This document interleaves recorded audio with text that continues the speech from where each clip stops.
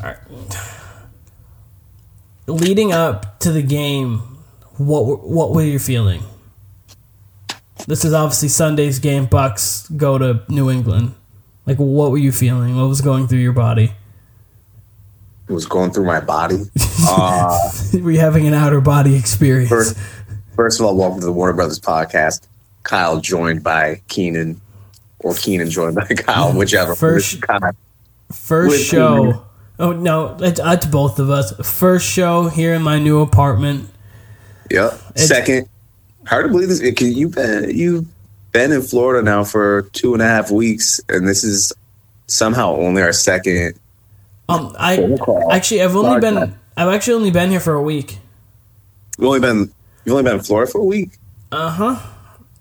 I thought you'd been there for 2 weeks. Wait. Sorry, it's coming up on 2 weeks. I got here last Friday. All right. Yeah, because you've been out of here for a month. Yes. And this is our second phone call. We've both been pretty busy. Obviously, you with the move, and I had a wedding, then I had a little vacation. So good to be back on the show. I was gonna say it'll be more consistent too, because it was hard because all my stuff was packed in the back of the car, and so to take it out, we had to unpack it in the small Ford Fiesta we were rocking. Not much room for error, so taking it out actually was a difficult process.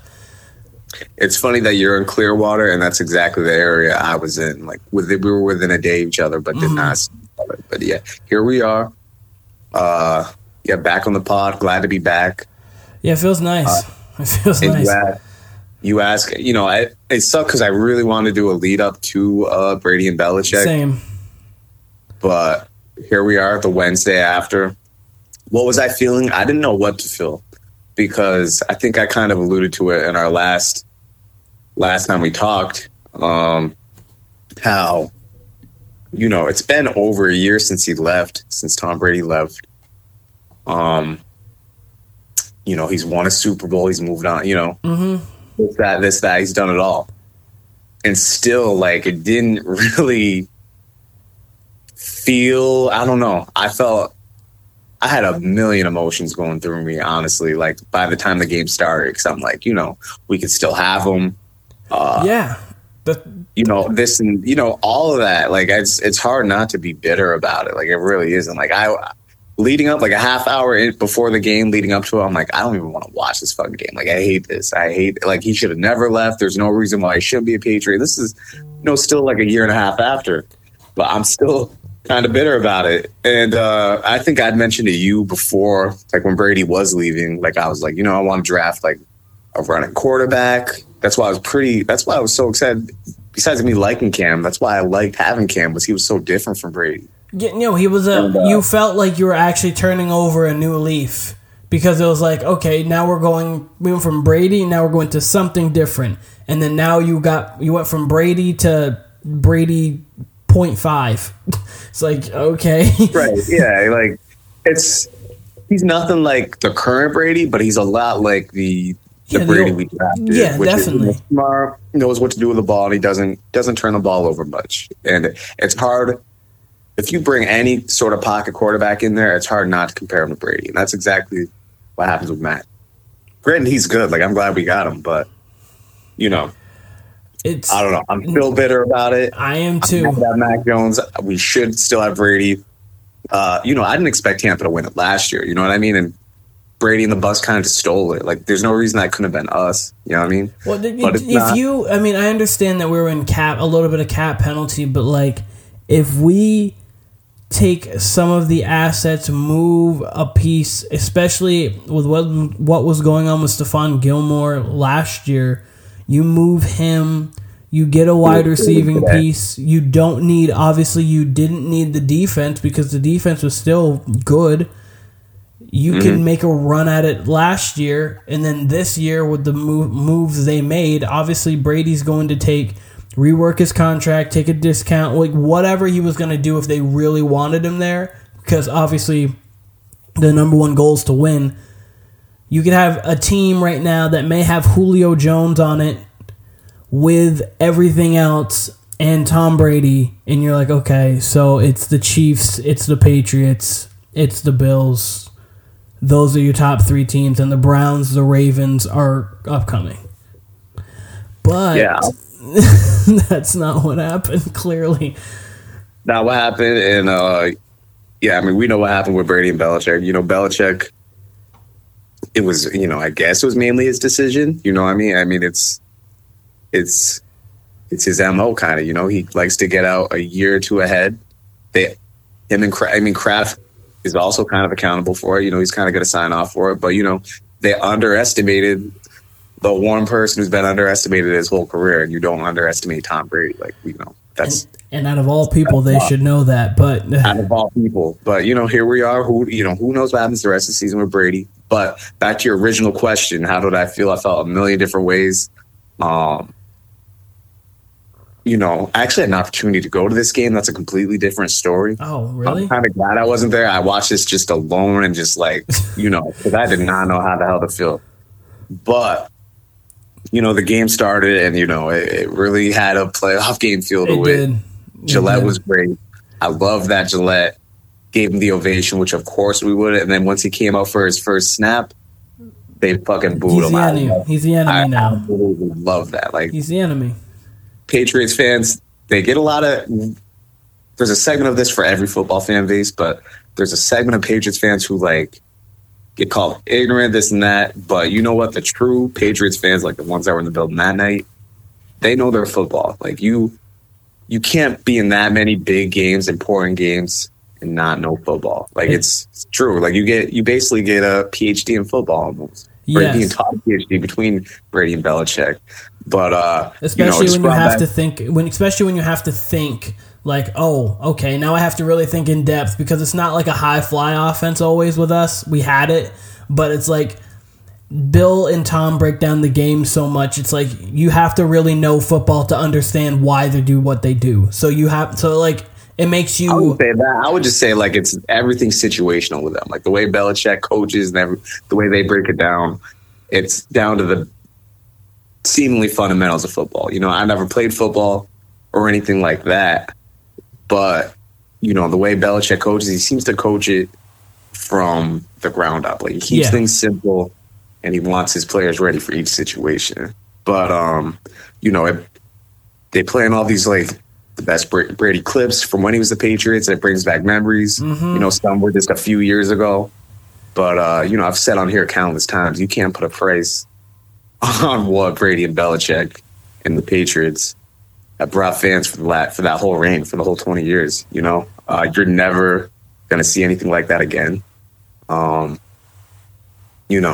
It would be, you're not even going to see, a quarter of that, really. I mean, that's really what it is. You get usually a 4-year run in the NFL, and they got 20 between the greatest coach of all time and the greatest quarterback of all time. But, football fans have heard that over and over and over. To the game, Belichick, let me just say this. The Bucs won the game. It felt like a draw. Yeah. If you're going Brady and Belichick, Brady didn't throw any touchdowns. Looked genuinely flustered by Bill Belichick's game plan. He was dropping back everybody most of the game. He was sending blitzes here and there, but it was a great game plan. Brady looked flustered until it was money time. Basically, and even then, he didn't look like the Brady we know. The Brady we see. For me, he felt comfortable when it was that time, because the two. I think AB should have caught that one in the end zone, and the other one he lost in the lights, and I think that could have been a touchdown. The first one was perfect. That second one was a tough catch. I don't know. That's a tough catch. That's a tough catch, but it's a catch that, as a receiver, you have to have it. As a quarterback, you wish you threw it a little better. But Antonio Brown's beating himself up for not catching that one. It's not that it's his fault. That one's a tough one. Those ones, because you're leading down and your momentum's going down, and those are some of the hardest balls to catch. But that first one also, the one that landed on the sideline, that was a beautiful ball. If he turns over the other shoulder and doesn't lose it in the light, that's a touchdown. Yeah, I'll say this. I judge quarterbacks, and same in the NBA. I judge opposing stars by how scared I am when the ball's in their hands and they're facing my teams, right? You know what I mean? Uh-huh. the short list of people I can think of who, when they're dropping back to pass, I'm frightened as a fan against them. Like the two that come to mind first are Peyton Manning and Aaron Rodgers for me. Right. For me, also, it's Deshaun Watson just because of how when he played us. Obviously, Patrick Mahomes is the same way too. Because yeah. But no, the other two you named are definitely for the people who dropped back against us. And I'll throw Drew Brees in there too, who we don't play often, or we never play often either. But just when they drop back, you were expecting like 8 yards completion. And the only other one for us, I hate to bring it up, would be Eli. If Eli got the ball in the late game, I would just be like, not again. I'd say I might be nervous. And I mean, actually, there's more because Russell Wilson. But yeah, go on. Yeah, for sure. Those are the ones that come to mind. And Brady, Belichick had such a good game plan against him. I didn't feel that way until the last drive was like, oh shit, this is what it's like when Tom Brady has got a 2-minute drill against you. And we held up. They got the field goal. We came down. And obviously, the question is, what should we have kicked it with Nick Folk? Probably not there. It was as close as you can get. It was a good, obviously Nick Folk kicked it as best as you possibly can on a miss. It was right there in the rain. It just hooked a little bit left at the end. But, knowing that his career long is 56, you're going to have him kick 56 in Gillette in the rain when it's 4th and 3 and you've been moving the ball on the Bucs defense all night. Yeah, that Bucs defense isn't scary at all. Bucs have real problems on their defense. Yes. They're not scary at all. Yeah, we should have. And I was surprised when we brought out Nick Folk. And even if you make that, it's 20-19. The Bucs get the ball back with 59 seconds left, 2 timeouts, with Thomas Edward Patrick Brady Jr. with the ball. They would have had it probably with 40 seconds. He kicked it at 59. He would have made it with 55. The kickoff they wouldn't have grabbed. It would have been about anywhere from 50 to 55 seconds in 2 timeouts for Tom Brady to get into field goal range. I wouldn't have felt confident personally. I would have, given how the rest of the game went. But those are the things where I don't care if Mike's 2 for 25. If Mike has the ball with 2 minutes left or with a minute left, and he needs to make a shot, I'm nervous. But it's different when Pippen's guarding him compared to anyone else. You know what I mean? Yeah, that's basically what it is. Yeah, I get it. And you'd feel more confident if Pippen was on him, but it doesn't matter sometimes. And with Mike, it wouldn't matter, or KD, it wouldn't matter. If I'm taking anyone against Brady, it's the greatest defensive mind who's ever been in the NFL, who held Brady to 0 touchdowns in the house that Brady built. Oh, for sure. I'm not. If you had to handpick somebody to go against him, yeah, 100%, it'd be Bill Belichick. It's just offense is better than defense. I would have been scared. Not that it couldn't have been stopped, but I just would have been scared. But I wanted to see it. I wanted to see it. I was ready for it. How did you feel in the lead up to the game, in the pregame, and then when the game started? How did you feel? During the day, I wasn't really thinking about it because I was focused on FanDuel and winning money, which I didn't end up winning I didn't really end up winning, recouping all of my money. Not that I put in a terrible amount, and then it hit 7:30, and then I kept getting updates and watching him come out and the ovations, and then I got nervous to the point where I felt like I was playing a home game in front of a crowd, like a playoff game. You felt like you were on the Patriots? I felt like I was on the Patriots, and so obviously Tom Brady's my favorite athlete ever in any sport. So, I wanted the Patriots to win, but I wanted it to be 35-31. I wanted it to be Tom Brady goes down and scores a touchdown, makes it 31-28 with a minute left, and then Mac Jones comes back down and scores a touchdown to win, because I wanted Brady to do well, but I wanted the Patriots to win. Because I don't like obviously, my favorite players, I want them to do well. So I wanted Brady to do well and the Patriots to win, obviously, because they're my team. That's interesting that you want your players to do well, your favorite players to do well, even against you. Yeah, and it was... it's still if Steph's playing the Heat, I wouldn't mind if Steph went for 35 or 40, but I want the Heat to win because it's honestly the best of both worlds. I get to see who I root for every week as a player flourish, but I get to see the team that I root for win. And obviously, if I had to choose one, it's Tom Brady have a bad game, the Patriots win, rather than Tom Brady balls out and the Patriots lose. So, but I would like the best of both worlds if possible. If not, obviously lean towards the team over the player. How do you feel about the Patriots sitting at 1-3, sitting at tied for the back of the division? Not great. Not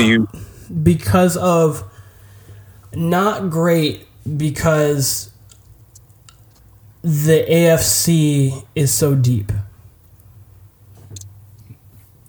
True. How do you feel about it in regards to there being a lot of season left? I think it's possible. I don't think they have to. I know, obviously, I'm throwing this game out because the Bucs have the best run defense. They've had it over the last 3 years. Honestly, it's starting to get like historical-ish pace of what they've been doing run defense-wise. Like, they held the Patriots to -1 yard. Like, Brady ran for more than himself. So, like, throwing that out, they need to equipped more balance. Because obviously it's been they either throw a lot or they run a lot. I think they need to get more of a balanced attack. And McDaniels needs to open up the playbook more like he did against the Bucs for Mac Jones. Because like obviously they ran that trick play with Jacoby Meyer. Like they opened up the playbook. Yeah, they ran a couple. Like they opened up the playbook. They need to do that to get the offense to be. Because their offense has been It's really because we were talking about it. It was like their offense has been plain, not counting the Bucs game. They actually brought out some tricks. And if their offense is going to be plain, they're not going to win many games. They need to get creative. Josh McDaniels needs to actually open up the playbook and be creative. And then if you can press on the other team's offense, then this defense gets even scarier. Because it's like, okay, now you're rushing passes, and J.C. Jackson can go get his 9 picks like he got last year, and we can get to the quarterback because Matthew Judon off the edge is great. Like, those things more. Obviously, I'm not worried about the defense. It's just offensively, can we consistently put up now 23+? And then I'll feel more confident. But right now, I'm not feeling like it's the end of the season already, but it's just time to wake up, and Houston's a good team to wake up against. I agree with that. I'm not hitting the panic button at all, especially after this week. This week was such it was a playoff game. Like literally, It was a playoff game. You know what I mean? The lead up to it was a Sunday night game. All that. Like you said, we have the Texans this week. Very winnable games before that. Before the Bucs game, week 1 we fumble, we lose. Who we play week 2? Week 2 we blew out the Jets, but it's the Jets. Yeah, great. Jets. Week 3 laid an egg against the Saints.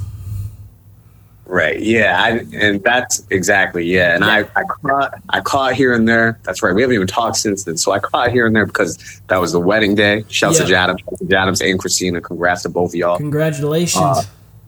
So, the wedding was at 3:30. So we caught like most of the first half, and I caught the beginning of the third quarter. I think we started the third quarter with a turnover, if I remember right. And Mac didn't look good that day. The team didn't look great. It was just a bad loss all around. That was the Patriots could easily be sitting. There's a world where there could be 4-0. But there's a real world where they should be 3-1. They don't fumble against the Dolphins. They win. Now they're 2-2. I'll give you the Saints loss because they just played bad. And the Bucs, they could have go for it on 4th and 3. And if you get that, chances are you win the game because you can get more yards instead of a 56. It's a 46 or a 44-yard field goal. And Folk probably hits that because he's been very consistent. So the good thing about it is, coming out of that game, I'm not into moral victories, but it truly felt like a moral victory. And everybody on the Bucs side and everyone around the Patriots organization seemed to come out of that game feeling like a playoff team by the sounds of it. Like, I forget who it was. I think it was Antonio Brown said that's not a 1-3 team over there. So, I'm hoping, because the second half of our schedule is tough. I'm hoping we got Texans this week. Then the Cowboys next week.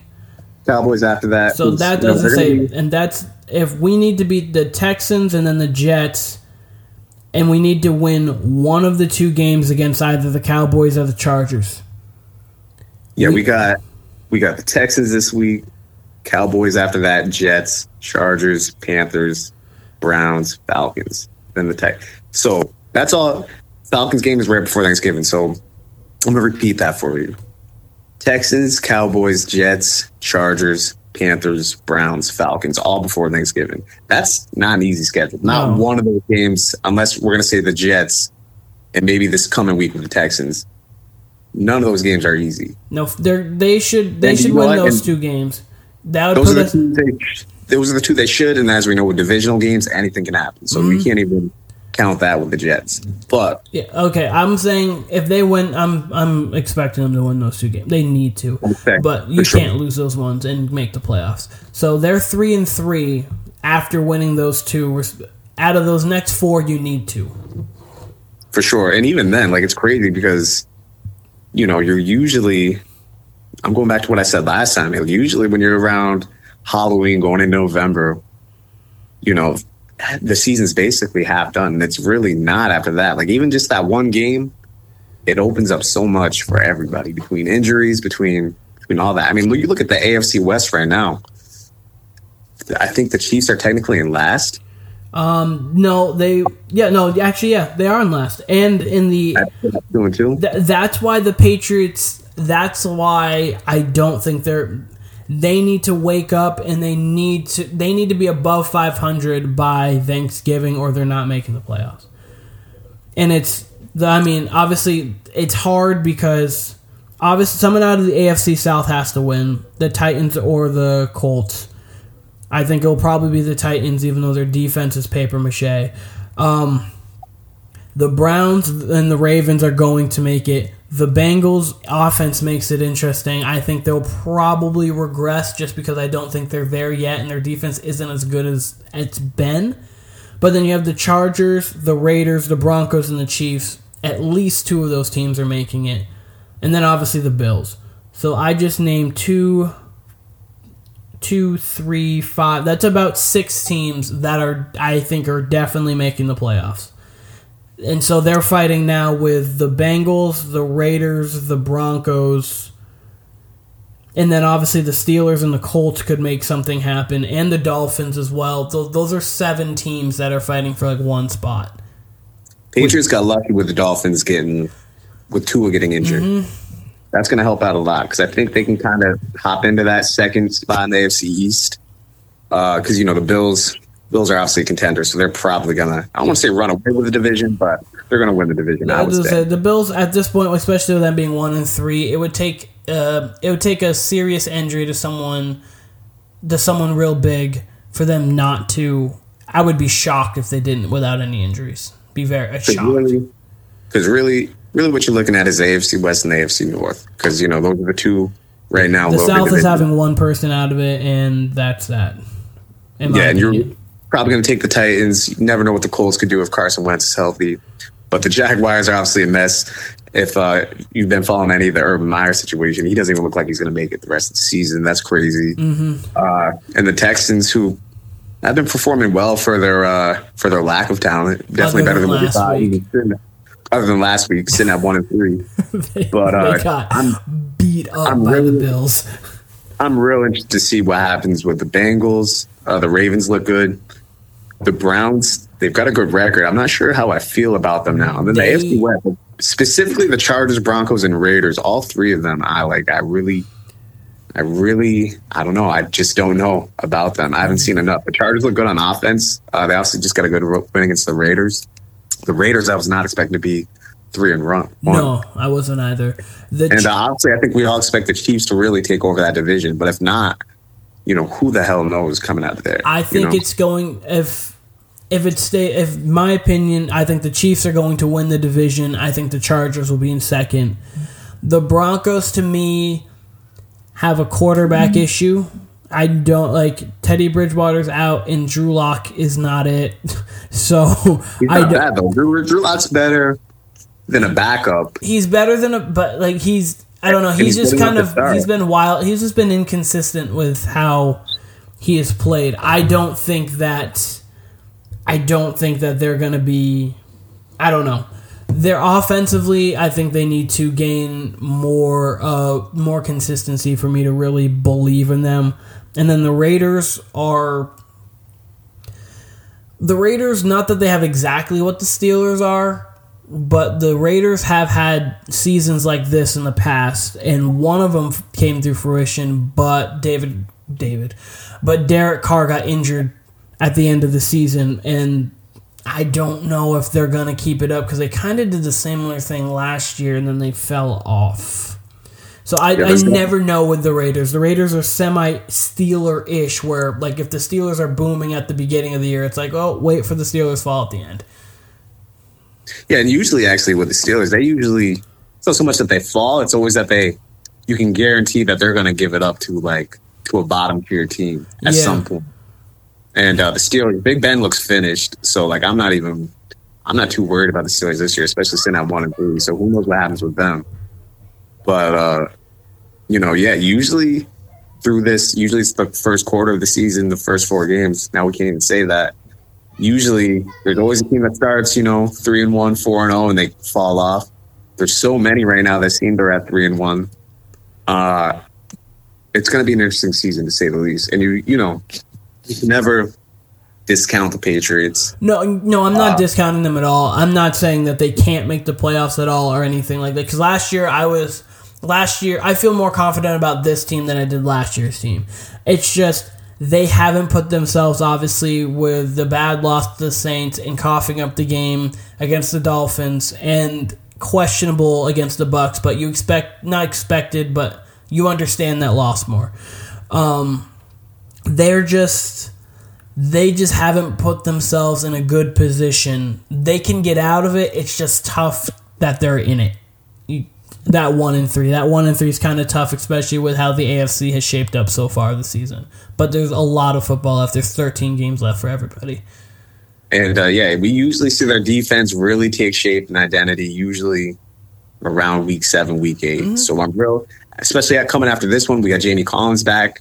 We can talk briefly about Gilmore. We obviously traded Gilmore for a 6th-round pick. So which is the Panthers are also looking. Oh, that defense is looking a little spooky over there. they're looking solid. It's all up to Sam Darnold. They have everything else. Yeah, Panthers are looking good.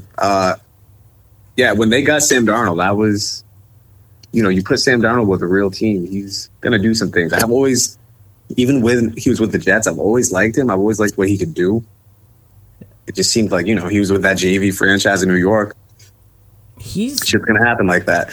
He's rushing more than I ever thought he would. He has 5 rushing touchdowns this season.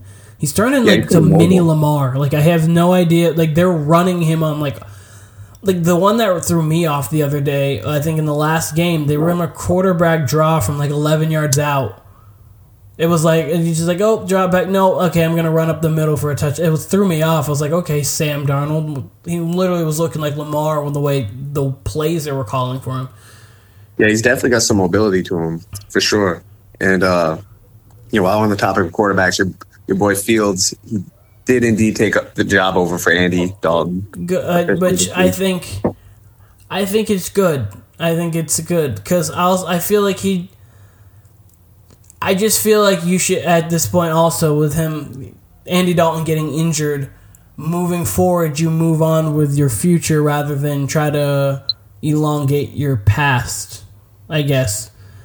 Because after this season, regardless of how this season goes, Justin Fields is going to be the starting quarterback next year for the Bears. And now that he's already in, you might as well see what you get, learn what his strengths are, his weaknesses are, so in that next offseason you can really fine-tune him and you can come back next year and be more of a contender for that division. Not that they're the best team, obviously the Packers are. So let me ask you how you feel about the trade of Stephon Gilmore, because I have mixed feelings about it. And then the addition of Jamie Collins, who pretty much, I don't know if you know this about about international soccer, but like what they'll do instead of trades, they'll loan a player. So like, let's say Manchester City, they got a player, they'll loan him to another club, but he'll still technically be on Manchester City, so he can still like technically come back. That's what it seems like with Jamie Collins. He went to the Cleveland Browns. We traded him mid-season and I think we won the Super Bowl against the Falcons that year. Yeah. We traded him when he was like looking like the most promising player because he was having a bad season. Everyone said that was like a message by Bill Belichick that anyone could get traded. Mm-hmm. And came back. I don't know if it was the next season or I think 2 seasons after that. He was a vital part in the Rams Super Bowl. Left for the Lions the season after that with Matt to go play for Matt Patricia. The Lions release him and he's back home where he needs to be. He's one of my all-time favorite Patriots. Yes, always has been. I don't know why. So I'm glad to have him back. Gilmore, though, how do you feel about that? Real quick, because Jamie shocked to wake up to that this morning. Yes, huh? I'll quickly. I'm just going to touch on Jamie Collins. Yeah. Jamie Collins, Caleb Lanu, because I talked to him a lot about the Patriots as well. He messaged me and was like, "Yep, we're getting the band back together with Jamie Collins coming back." I was like, "Yeah, I like it because like him and Kyle Van Noy, people like that." They may not play as well other places, even though Kyle Van Noy wasn't terrible. But when they come back to the Patriots, it just feels like they're at home, and it's like, okay, I'm comfortable again. And I know exactly what I need to do. Like, my job is solidified. So I think Jamie Collins will be an addition for us just to the defense. It's crazy because Collins he's got the tools to be an all-pro at, like, anywhere. You know what I mean? He's an outstanding athlete. He was the best cover corner, best coverage linebacker in the league a few years back with the range he had. Like, he had such range. Like, you could put him on legitimate. Like, he would have been perfect for Travis Kelce at that time. Kelce wasn't what he is now, but he would have been perfect for him. Not that you're going to stop him, but that big linebacker so you can be physical with him, but can actually run with him. But Anyway, so Jamie Collins, he may not be what he was, but he's still going to be an asset. I think Jamie Collins will be good. Stephon Gilmore, I'm upset about it. I get it because, I mean, J.C. Jackson's contract's coming around the corner, so they're going to obviously sign him to a big deal. I assume. You never know with New England, but I would assume because he is really good. But they got at least franchise him too. Yeah, it just felt like you could have traded him for so much more. Like, I mean, obviously that's what they got, so apparently not. But I don't know. It just felt like in the offseason we were hearing, first round pick for Stephon Gilmore, and I was like, yeah, I'm good with that. Or like Stephon Gilmore for Julio straight up. I was like, yeah, I can go. We can do that. Like, that's fine. Like, you heard rumblings of things like that, and then you're like, oh, we traded him for a 6th round pick. I mean, unless he's Tom Brady. Like, you had the Defensive Player of the Year 2 years ago, now traded him for a 6th round pick. It's weird how things like that happen in the NFL. It's only the NFL too, it feels like. But I'm not happy with it, but I guess there's probably things behind the scenes I clearly don't know. Yeah, I think originally I was unhappy about it originally. And then once I found out, that we released him mid-season in a season where he was supposed to come back, I believe he would have been eligible to practice next week, and then he would have been able to play in week 7. Yes. That says a lot. And then the fact that we got a 6th round pick for him, not even this coming season, a future 6th round pick, that tells me a lot. So I read earlier they shopped him around Monday to teams they were comfortable with, breaking down the parameters that he's going to be an upcoming free agent and he wants a new deal. And, they couldn't get a deal done. And the fact that, so they obviously put out this morning that they're releasing him to see what they could get. And that's what they got with the future 6th round pick. That tells me quite a bit about where not only Belichick and the Patriots think Gilmore's at, but where the league thinks Gilmore's at. He is coming off an injury. He didn't do anything at camp. Like, so he hasn't even touched the field since, I don't know, we would call it maybe spring of last year. If not, he went out probably like week 11 last year. So he really hasn't touched the field probably since, last November or something like that. I have to look when his injury happened. But so my thing is, he's probably a diminished version of Stephon Gilmore, but I still would have took that across from J.C. Jackson.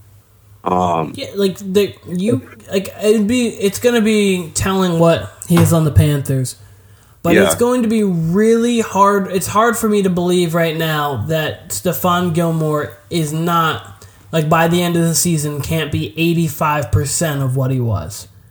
That's what I'm thinking. I think he will be diminished, but like, even if it's 85% of what he was, if you take 85% of a defensive player of the year, you get a solid to very good number 2 corner. So, like, I just don't understand why he couldn't have been paired with Jonathan Jones and J.C. Jackson, and then you again go back to having the best defensive back core in the league. Like, I just didn't get it. I don't know. That's kind of where I am, but, the league kind of shows you your value, and it's a future 6th-round pick. I don't know. I'm really interested, Granted, the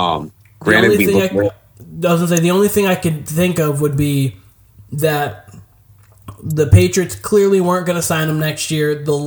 Everyone in the league knew it, so it was like, well, why trade for him now when we're going to have to give him a max deal? I don't know. Maybe it was just something along those lines, but I don't know. I don't get it. I would say that, but that's me. I would say that, except the NFL is most definitely a win now league. And, so you would premium corners don't come around that often. And he did slip from his defensive player of the year 2 years ago. Last year he wasn't as good. No, I still absolutely would have took him. So I'm really interested to see how he is coming off a quad injury, not touching the field in forever, not having any training camp, not having any of that. The luxury of any of that. Now he's coming back. Now he's going to a new system. It'll be really interesting to see how he is if he plays Week 7, coming back for them. I don't know if the PUP list, if that kind of carries over to the other team, or if he'd be eligible to play this week. So I think it carries over.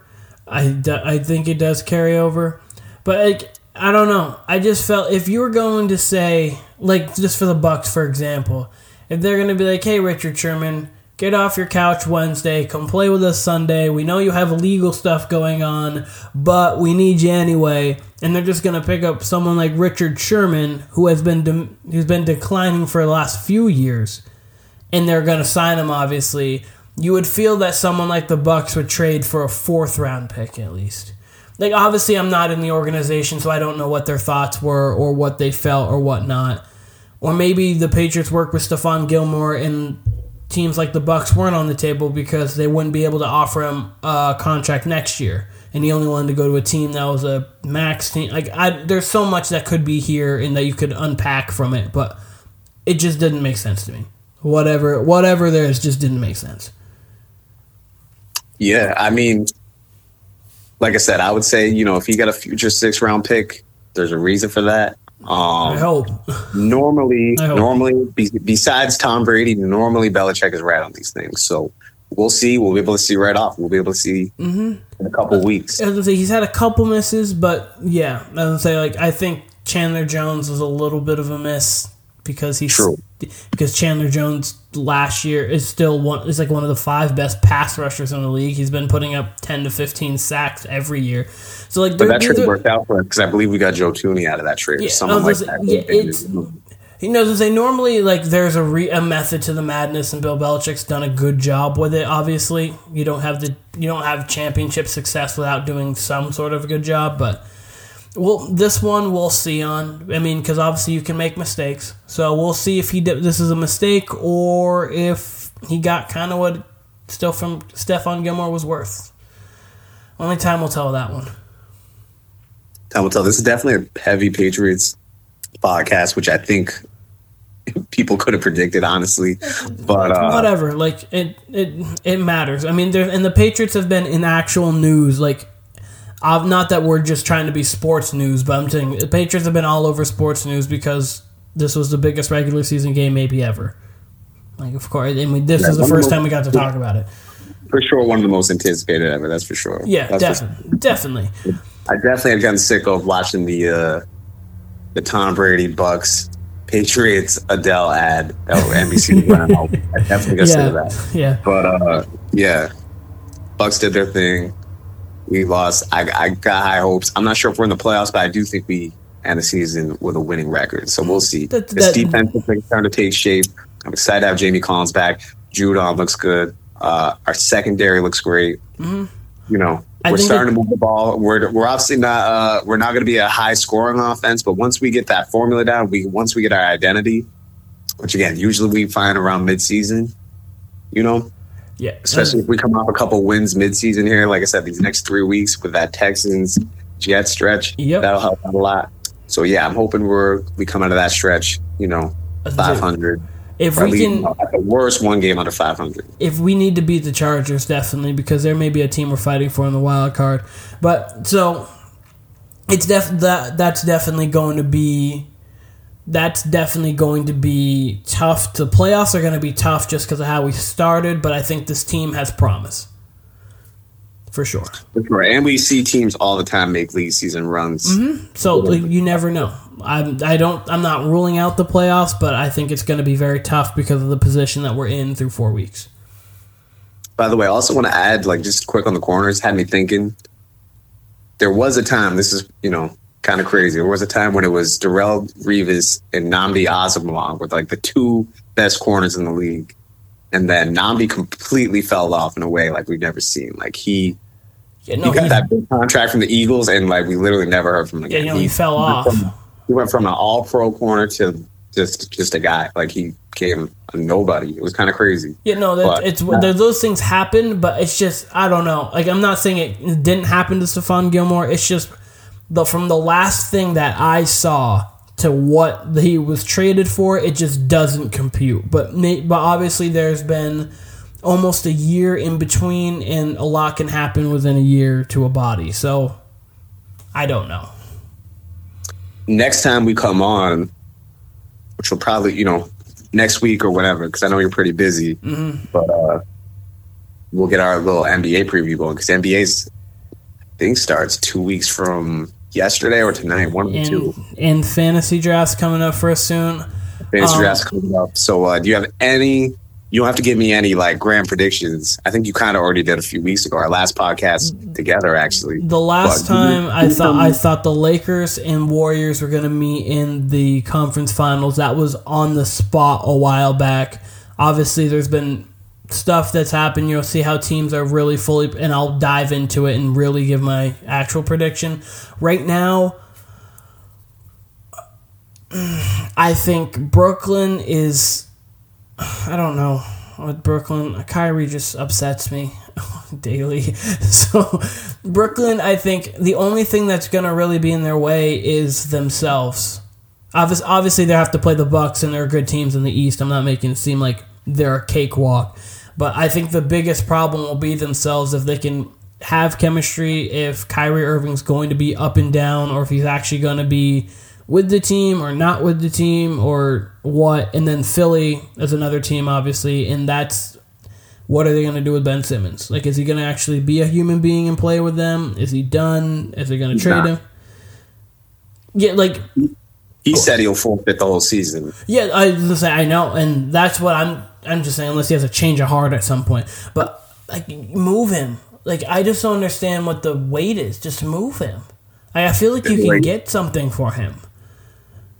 Like, they're not gonna make a deal unless the deal's right, and that's kind of what it is. Simmons is kind of hurting his own value, really. I mean, sitting out a season is not ever gonna increase your value. And it doesn't help when it was different for like when Harden. Not that Harden was sitting out, but Harden was like pretty much tanking while playing by just getting fat and just doing whatever. But Harden before that was averaging like 37, and so you're like, okay, Harden's Harden. He's a superstar. He's a superstar. He's Harden. He just doesn't want to be here anymore. So I have zero concern about what he's going to be if we acquire him. The last time we saw Ben Simmons, the last thought you have of Ben Simmons is him 1 foot away from the basket passing up a layup. That's not a good thought. So, like, you having that, then you not opting out of playing in the Olympics when you could have, and then this happening, it's like you're diminishing yourself. When, I mean, obviously, I think he's really good. I think, obviously, he develops a jump shot. He has the talent to be a top 5 player in the league. It's just if he will put it together and want to work for it. So, Ben Simmons is a weird one. Yeah, the East is definitely better. I agree with you on Brooklyn. You mentioned their chemistry. I think their chemistry is there. Like we saw that last year. Their chemistry is going to be great. Their only question is going to be, obviously health, and then Kyrie and his vaccination status. I think their chemistry without Kyrie, I think, is fine. I just don't. Even with Kyrie, is good. I know. I just don't know how teams, and like that. Obviously, a team with those caliber of players would figure it out. But sometimes with the you're playing this week, and then the you're not playing this week, and then the you're here, and then the you're not. That can kind of be like you can't get into a rhythm where teams like the Bucks. You know what you're getting every single night from every player. You get into more of a rhythm, and you get more camaraderie around it. I don't know. Yeah, I think that could be a slight issue, but I'm not going to blow it out of proportion like it's the worst thing in the world. But I just think that could be a slight issue to a championship, not for them to succeed. They'll certainly be a distraction. I think their chemistry's there. Mm-hmm. But I just thought it's a pretty equal opportunity offense, even given with the ISO. Yeah. Yeah. Because Harden proven to be like he could arguably be the best point guard in the league if he needs to be, and Durant's one of the most unselfish superstars you have. So it's really easy when you have those two working. Yeah, the Nets are scary. The East is deep. Not to give too much away, but I think it's trending towards the Nets Bucks conference finals. Watch out for the Heat. Watch out for the Heat. Watch out for the Celtics, too. I really like what they did with their team. Their offseason, their deep team. They're going to be tough to score on. The Bulls are interesting. The Bulls, I'm real excited to watch the Bulls. They look fun already. Yes. Just the East in general, I'm ready for. If I could give one, not to get into it, but if there's one team I think is going to drop off, I think it's going to be the Atlanta Hawks. And not drop off out of the playoffs, but I don't think they're going to be a 4th seed this year. I could be honestly completely wrong about that, but I would take the Heat, Celtics, Sixers. I mean, the Sixers are already out of them, but in that mid tier, maybe even the Knicks, I would take ahead of them, And the Bulls, I think. Hornets are also interesting. I mean, not that they're going to be in the playoff and in the finals run, but they're just an interesting team because they could definitely make a playoff run. Yeah, they'll definitely make it interesting. They'll definitely be in that playing game kind of slot. Yeah, because they were there last year and they got better. I can't who they acquired that they actually got better. But anyways, go on. But yeah, no, I just think the East is going to be tough. I think Brooklyn. I think we all think Brooklyn would be the team to come out of that. But I don't know. I think it's going to be kind of a gauntlet. The Warriors, I go back and forth on. I really think if you pick out one team that's going to be there that maybe wasn't there before. In that, that 6-team group that can get into the semis or get into the conference finals, I think, of course, you pick the Warriors with Klay coming back. Thing is, though, with Klay, he's missed 2 full seasons. You can't, as much as Klay's probably my favorite player on the Warriors, but you can't take anybody who misses 2 full seasons and expect them to just be, their original selves, just like that. So I don't really know what Klay's going to be this year. He'll obviously help. He'll obviously shoot the fuck out of the ball. That's what Klay Thompson does. Yeah. My question, and I don't think this is brought up enough. Here's where the Warriors hang me up, and we'll get into this more next week. Okay. Is they're going to be basically playing 4-on-5 in the matchup with the Lakers? I don't see how you can beat the LA Lakers. Who when you got Melo, you got players like that. Everyone's going to be able to score. Yeah. Minus these lineups with Rondo, but even Rondo is going to be more apt to shoot it than Draymond Green. You're playing, it's really no difference than Ben Simmons. Draymond's afraid to shoot. Draymond doesn't want to shoot. Draymond doesn't even want to shoot layups. We saw that in the Olympics. I think that's way more of a question mark than what people are even talking about. Because that's going to be a real issue with them, especially as offensive heavy as everyone seems to be loading up now, especially LA. They're not even caring about defense. They could be good on defense, but they're looking to score, just like Brooklyn is. The Warriors are going to have... Yeah, go on. What's up? No, sorry, go on. The Warriors, if they're crunch time 5, something like, Steph, Klay, Andrew Wiggins, Draymond, and whoever, no matter what, it's going to be 4-on-5 with Draymond not even looking to shoot. So that's my issue with the Warriors. That's where I see that being a hang-up as much of an asset, as much of a weapon as he is on defense, because he can guard 1 through 5, obviously, and he's kind of the de facto point guard of that team. But he does not look to shoot, doesn't want to shoot. He's afraid to shoot. He's not he's not the 2016 Draymond that was, for whatever reason, the only version of Draymond that shot almost 40% from three, or I think 40% from three that year. Is it anywhere from 35 to 40% from three that year? And made 7 threes in that game 7 that they lost to the Cavs. 32, 15, and 9, or 32, 15, and 7. Like, he went off. And we'll never. It seems like we'll never see him make 3 threes in a game again. So that version of Draymond is gone. If he comes back and is even a 30% 3-point shooter, I would be surprised. So that's my huge question mark with them. You can't win playing 4-on-5. So that's my big question mark with the Warriors. That they're going to be one of my teams to watch this year, obviously, with the whole band back together. But I'm really interested to see what they do with Draymond. I don't think necessarily trade him, but I wouldn't be shocked. I wouldn't be shocked if they traded Draymond. But the question is, what would you get back for him? Yeah. So Draymond and his kind of Ben Simmons quandary. That's one of my big questions going into this season for sure. Yeah, that's a real issue, definitely. So I fully agree with that. He needs to, if he can make threes at a 30% clip, then the Warriors definitely can make a Western Conference Finals. And if he can be the Western Conference, what? He doesn't even want to shoot them though. That's the thing. He's not even looking to shoot. There's guys in the paint.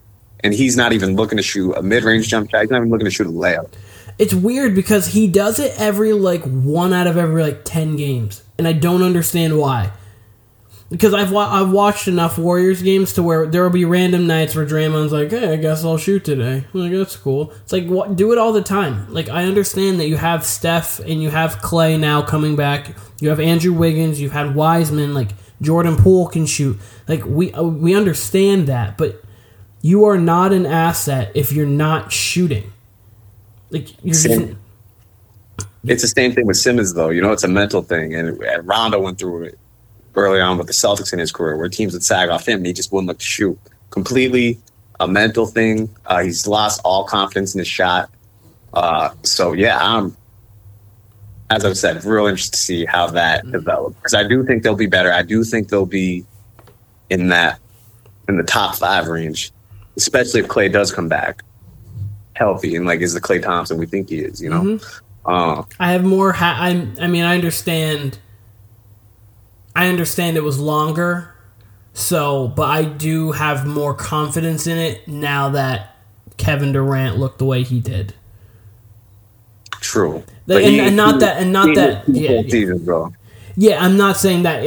It's a whole nother season. I'm not saying Clay's going to instantly come back and be that Klay Thompson. It's just I feel more confident that he can get to his true self with what I saw from Kevin Durant. And that may not be fully fair because Kevin Durant could be an anomaly or you never know what's going on. It's just that's how personally I feel. I feel like there's a better chance because when you see it done once, you believe it can happen again more. But so I would say those are 2 different situations given that Klay had a torn ACL before. And I guess John Wall kind of a similar situation as well because I think he tore his ACL then. He slipped on ice or something like that and tore his Achilles or something like that. But yeah, I feel as if that the Warrior, as of right now, I kind of not changing what my original thoughts were. I think the Suns are going to fall off just a touch. I think they're still a playoff team. I still think they're a team that you've got to watch out for, but I don't think they're going to have as good of a season. Okay. And not that they've gotten worse. I just think it's going to be interesting to see if they can redo what they did last year. That's there. And then with the West, there's just injuries. Kawhi is a problem. Jamal Murray, is he coming back mid-season or end of the season? Do you know at all? I haven't heard too much about that, so I don't personally know. I just know he's not going to start the season. Yeah, I would expect to see him back probably after the All-Star break because he got injured. He got injured around that time last year, March or April. Yeah, so I just don't know then how they are going to be. Back later. And then Kawhi, judging by every other injury we've seen with him, I wouldn't even expect him back this season. But if he does come back, obviously that makes the Clippers some sort of danger. For sure. I just don't. I just don't think that he's going to be there. Yeah, I don't think he comes back at all this season. Yeah, so I just don't think he's going to be there. So then you have the Jazz. They're always a good team, but it's hard to feel they're going to go to the championship. It just always is. The Mavericks, it's how much help can you really get around Luka? Can Kristaps Porzingis go back to being New York Kristaps Porzingis, or we have a new version of him? Like, I feel every team has more questions than the Warriors that are part of that top. You think those are bigger questions than Draymond shooting woes and Klay Thompson coming off a 2-year absence? In the sense of, I think when you take Kawhi off the Clippers, I think the Warriors are better. I think you take Jamal Murray off the Nuggets, I think the Warriors are better. I think the Warriors are about their bet. I think they're a little better. The Jazz, it's hard for me to put faith in them. So I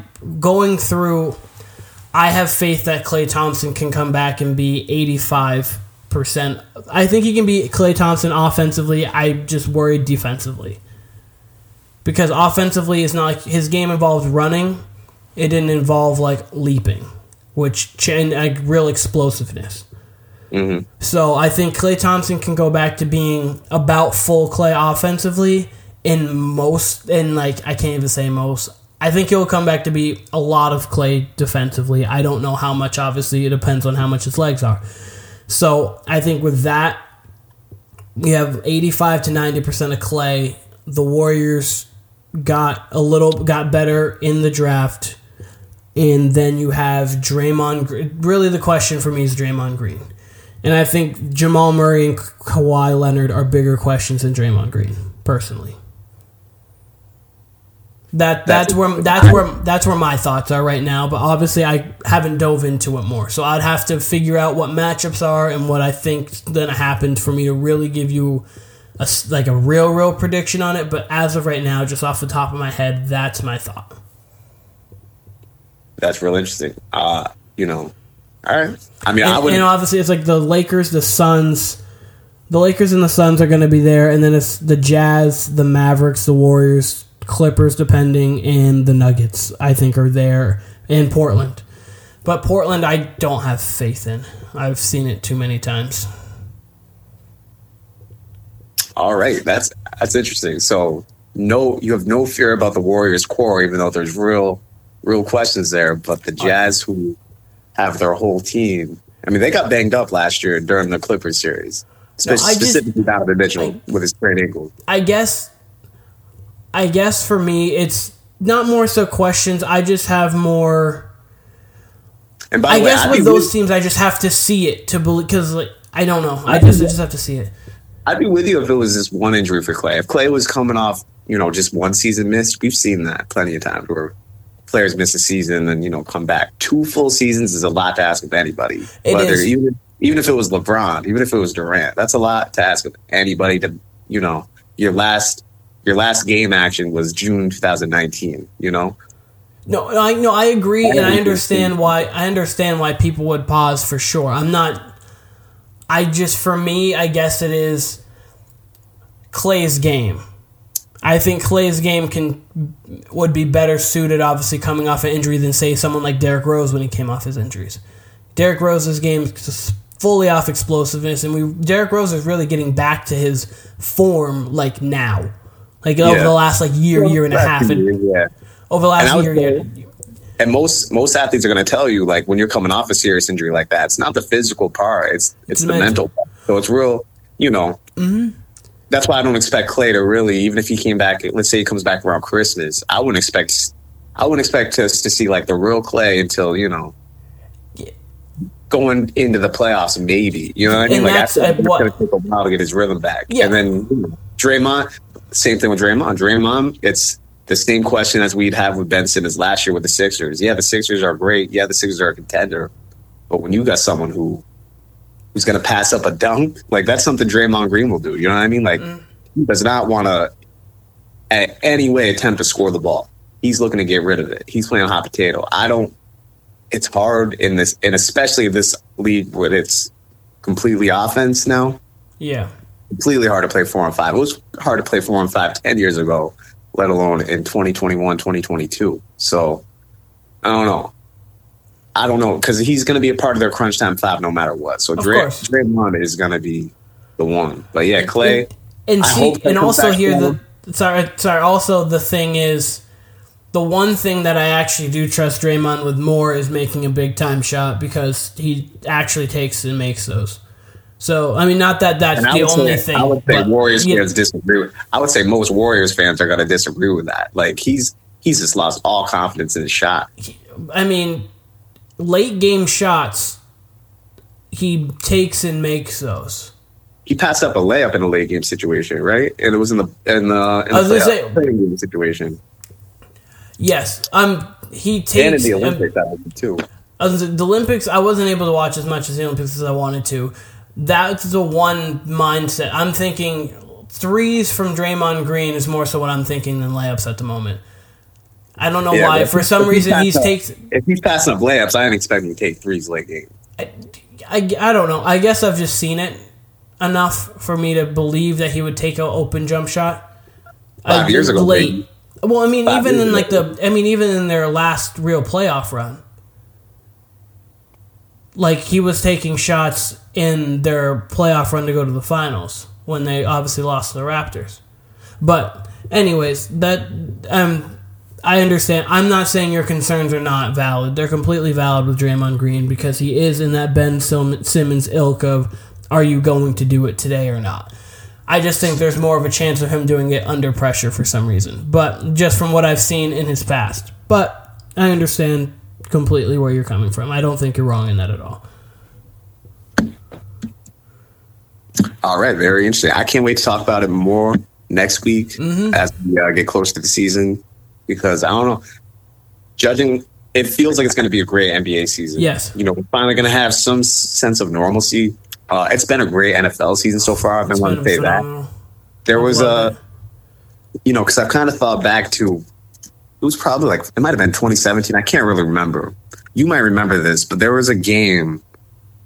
There was a season, I want to say it was 2017, where the first 8 weeks, it just wasn't good football. Nothing was good.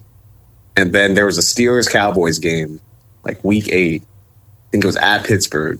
And I think Dallas ended up winning. And it was a very good game. And then the season kind of just ascended from there. Everything started getting good the second half of the season. This has been good since week 1. There's been great games every week this year. This felt like game of the... Sorry, I was going to say, there's felt like every week has had a game of the year contender, but go on. Something like that, yeah. There's just always fun endings, fun games, even the blowouts, people are just going off. It feels back to the NFL.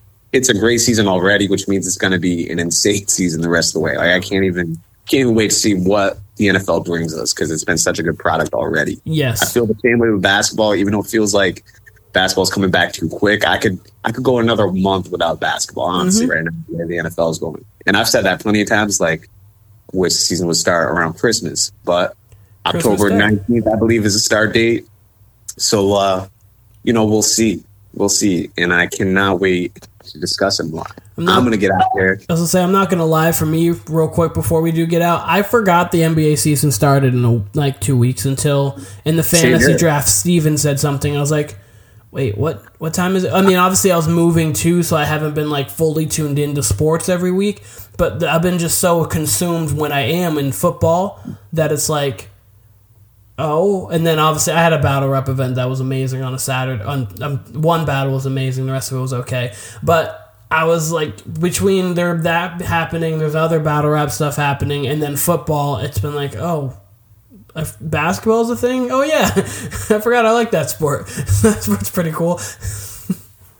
Yeah, sorry, I was looking at Draymond Green's stats, so I got fucking kind of confused there, my fault. Yeah, you're good. But, no, yeah, I completely forgot about it, and then I saw that the preseason was going to be starting this past weekend. I was like, training camp started last week. It seems insanely early.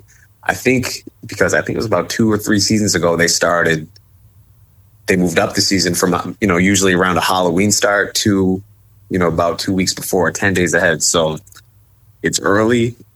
I don't know. I dislike it. I really do. I already dislike the Halloween start, but at the same time, it's good to have it back, and I'm excited for our draft next weekend. Oh, yeah. Yeah.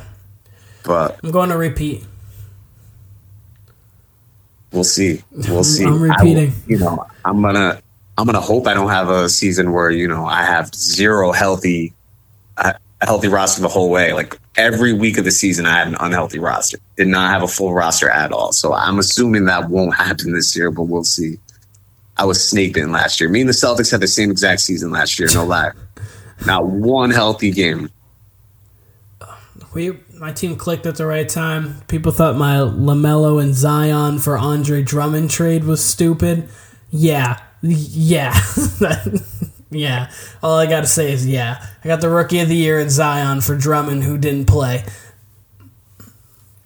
Oh, by the way, Pat, we didn't mention this before. Packers against Jalen Smith. Yes. Okay. That will help them too. That will help. Hopefully he can get back to form like he was 2 years ago. Obviously on that loaded linebacking core, he just couldn't find room, which is fair. But hopefully he can get back to Jalen Smith form, and he'll be a good addition for the Packers.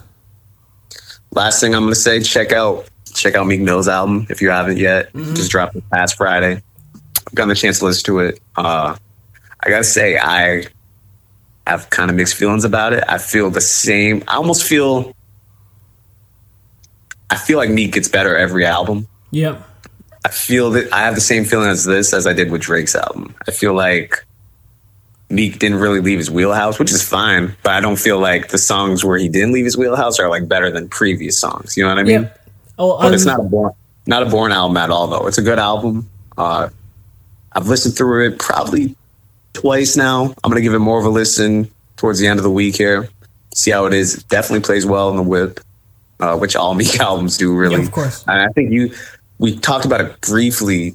You said Kehlani, the feature with Kehlani is basically 24/7 Part 2. That's accurate. And it's a good song. It is. I heard it on the radio today on the way to, I had to go get some stuff for the apartment. So on the way there, I heard it on the radio. I was like, oh, this sounds like Kehlani. I was like, oh.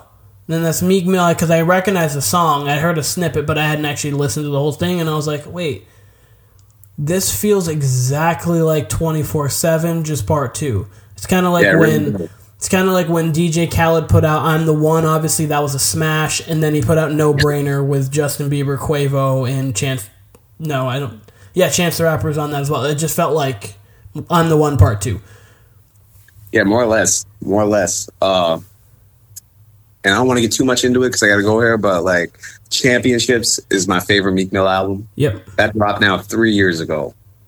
So my thing is, if you have a 3-year wait, did I say 3 months? If you have a 3-year wait, you're hoping that album's going to either outshine it or come close to it. And I feel like it was pretty good. I feel like it was no different than maybe his earlier projects, which is, solid, 7 out of 10, 7.5 out of 10, 8 out of 10, that kind of range. Championships, I feel like it's too long of an album, but that's still definitely my favorite Meek album. What's your favorite Meek Mill album, by the way? Dreams and Nightmares.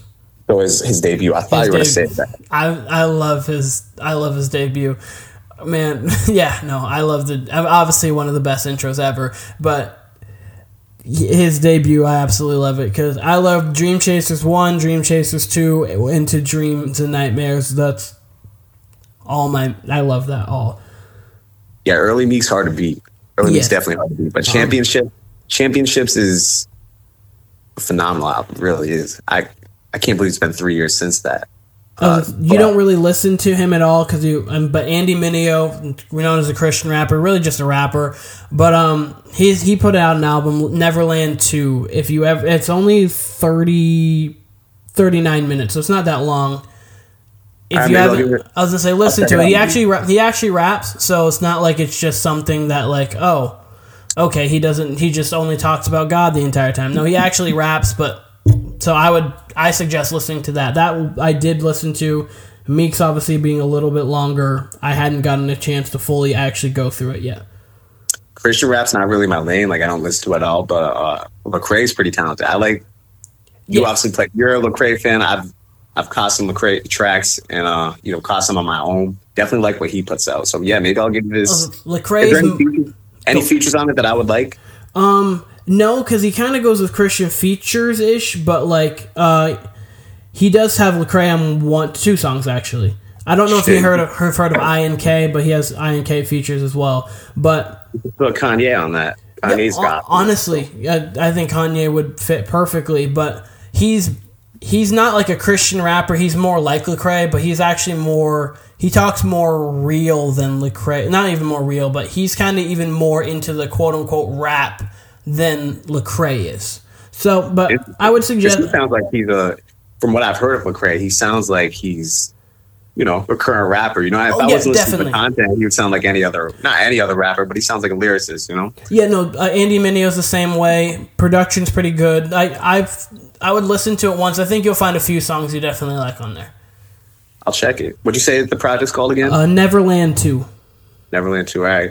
Last thing I'll say.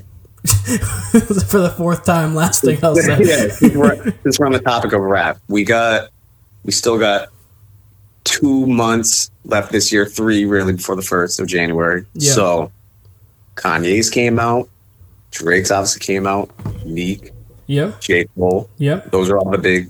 And, he had a couple new songs. What's up? He had a couple new songs. I don't know if you listened to his little Heavenly EP song that he had. He featured on a Joyner Lucas song as well, J. Cole. Both of them are great. Yeah. And he came Wale. Song with Wale too, and he came out with a freestyle over Pipe Down, where he concedes that he's third to Kendrick and Drake. That's the Heavenly. That's the EP. That's the Heavenly EP. But yeah. Word. Not sure how I feel about him conceding, but I would say like out of every one of those big names who's dropped so far, I think Cole has the best project. I do. I think Cole is right now the best rapper alive. Personally. I think I can't put Kendrick in that conversation because he hasn't done anything since 2017. What about the 3 or 4 songs he has on Keem's album? I like him. Kendrick is starting to come back, and I think he's gonna have an album out because he's gonna be at the halftime show at the Super Bowl. I don't know if you saw that. Yeah, I would think he's coming out with something before that. Yeah, I figured he would come out with something before that, so that makes me excited that it feels like there's a deadline on Kendrick, because it never feels like there is, but it feels like there would be a deadline by then you would put something out, so we should be getting something in 4 months. Within. I would think so, yeah. Kendrick, the throne is there for the taking with Kendrick, is my overall point there. If he comes out within these next 3 months, I think those are all good albums by everyone we mentioned, like all the big names. Cole's being the best, so I think that's the bar to leap over, and I think Kendrick's more than capable, obviously, of leaping over that bar. So it feels like the throne's always for the last 6 years, it feels like the throne is Kendrick's, and then he'll leave, someone will sit, and then he'll come back, and it's just his throne again. That's what for me personally. That's what it feels like. It's like, okay, you now reminded us that you're the best rapper alive. But right now, for me, Cole has it.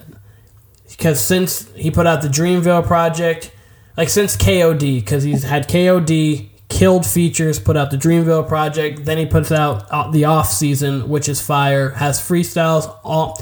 You can't really go 2 months without hearing something from Cole. And it's been good, always. So that's personally for me. Drake's obviously going to be in his lane, so Drake, you could always really make an argument for Drake, I guess, depending on what your conversation is. But for me, right now, it's Cole, and I think Kendrick can take it if he comes out and puts out something at least as good as Damn, if not better. I kind of like that stance on J. Cole. I like that. It's different. So I'm gonna get out of here. Got some paperwork to do. Great talking to you. We'll be talking more NBA, maybe more music next time, but for sure more NBA and obviously more NFL. So Warner Brothers Podcast. This was Kyle. Keenan, great talking to you. Great talking to you as well. All right, I'll talk to you. See ya.